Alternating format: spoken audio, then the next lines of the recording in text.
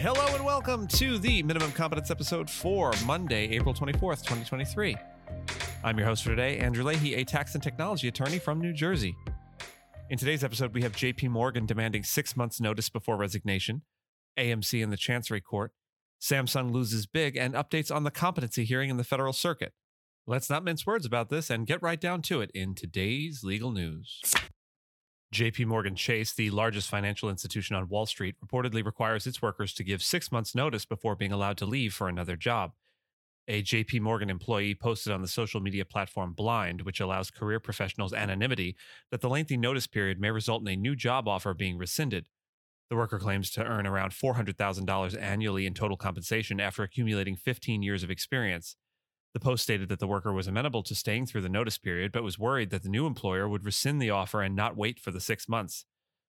Last year, workers at JPMorgan's India corporate offices reported that the Wall Street giant was raising its notice period to 60 days for vice presidents and below, and 90 days for executive directors. Some financial professionals say that it is common for banks and hedge funds to include non-compete clauses in employees' contracts that prohibit them from being hired by a competitor for up to 6 months. The purpose of the notice period is believed to be to prevent staffing shortages when employees leave. However, it has been criticized as an example of an outdated handcuff policy that runs against the trend towards worker empowerment. And it may do more than just run against current trends. We have reported in the past on the FTC's increasing attention given to things like non-compete agreements and other employment contract provisions that tend towards the more employee restrictive end of the management labor spectrum. Will the FTC be putting JPMorgan in its crosshairs next? We'll see.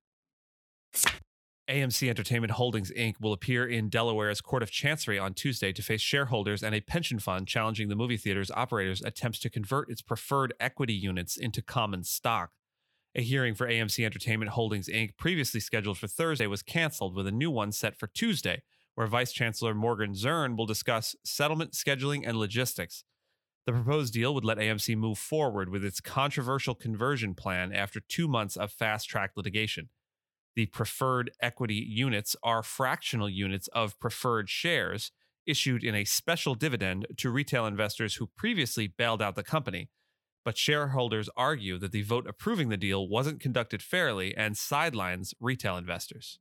Terminally online folks will remember, in early 2021, a group of retail investors on the social media platform Reddit, and specifically on the subreddit r/Wall Street Bets, organized a buying spree of shares in the struggling movie theater chain AMC Entertainment. The group coordinated their purchases through online brokerage platforms such as Robinhood, causing a surge in the stock's price. The phenomenon, dubbed the Reddit rally or meme stock frenzy, garnered widespread media attention and attracted more investors to join in the buying frenzy.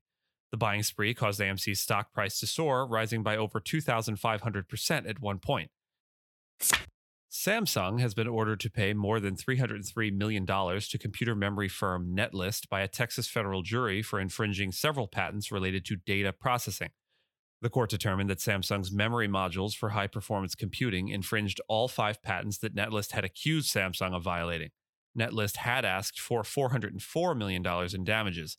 Netlist claimed that Samsung took its patented module technology after the two companies had collaborated on another project.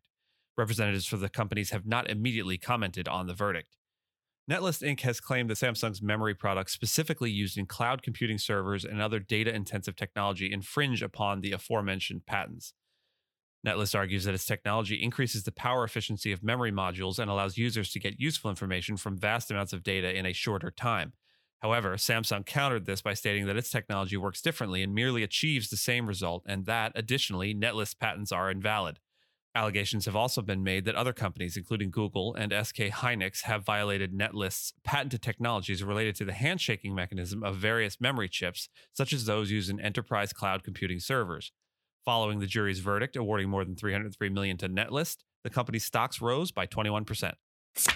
In an update to the Federal Circuit judge competency story, Judge Pauline Newman, the Federal Circuit's oldest and longest-serving judge, is seeking to have her chief judge's complaint about her fitness to remain on the bench moved to a different circuit.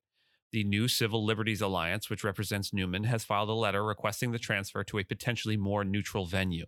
The internal court battle has raised issues about the process for addressing a judge's alleged physical and mental impairments and lifetime judicial appointments.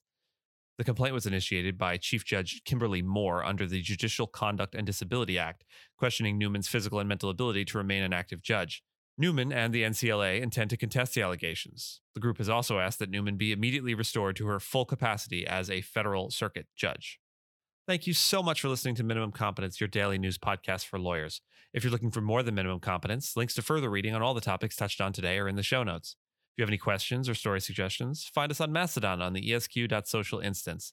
I'm at Andrew, and my co-host Gina is at Gina. Reviews go a long way towards helping new listeners to find our show. If you have a moment and can leave a rating or review on your podcast player, we'd appreciate it. And if you know someone that might be interested in a story we cover, consider sending them the episode. Minimum Competence is available at minimumcomp.com and wherever you get your finely crafted podcasts. We'll see you back here tomorrow, and until then, ponder. Is there anyone taste testing dog food? Maybe it tastes terrible. How would we know?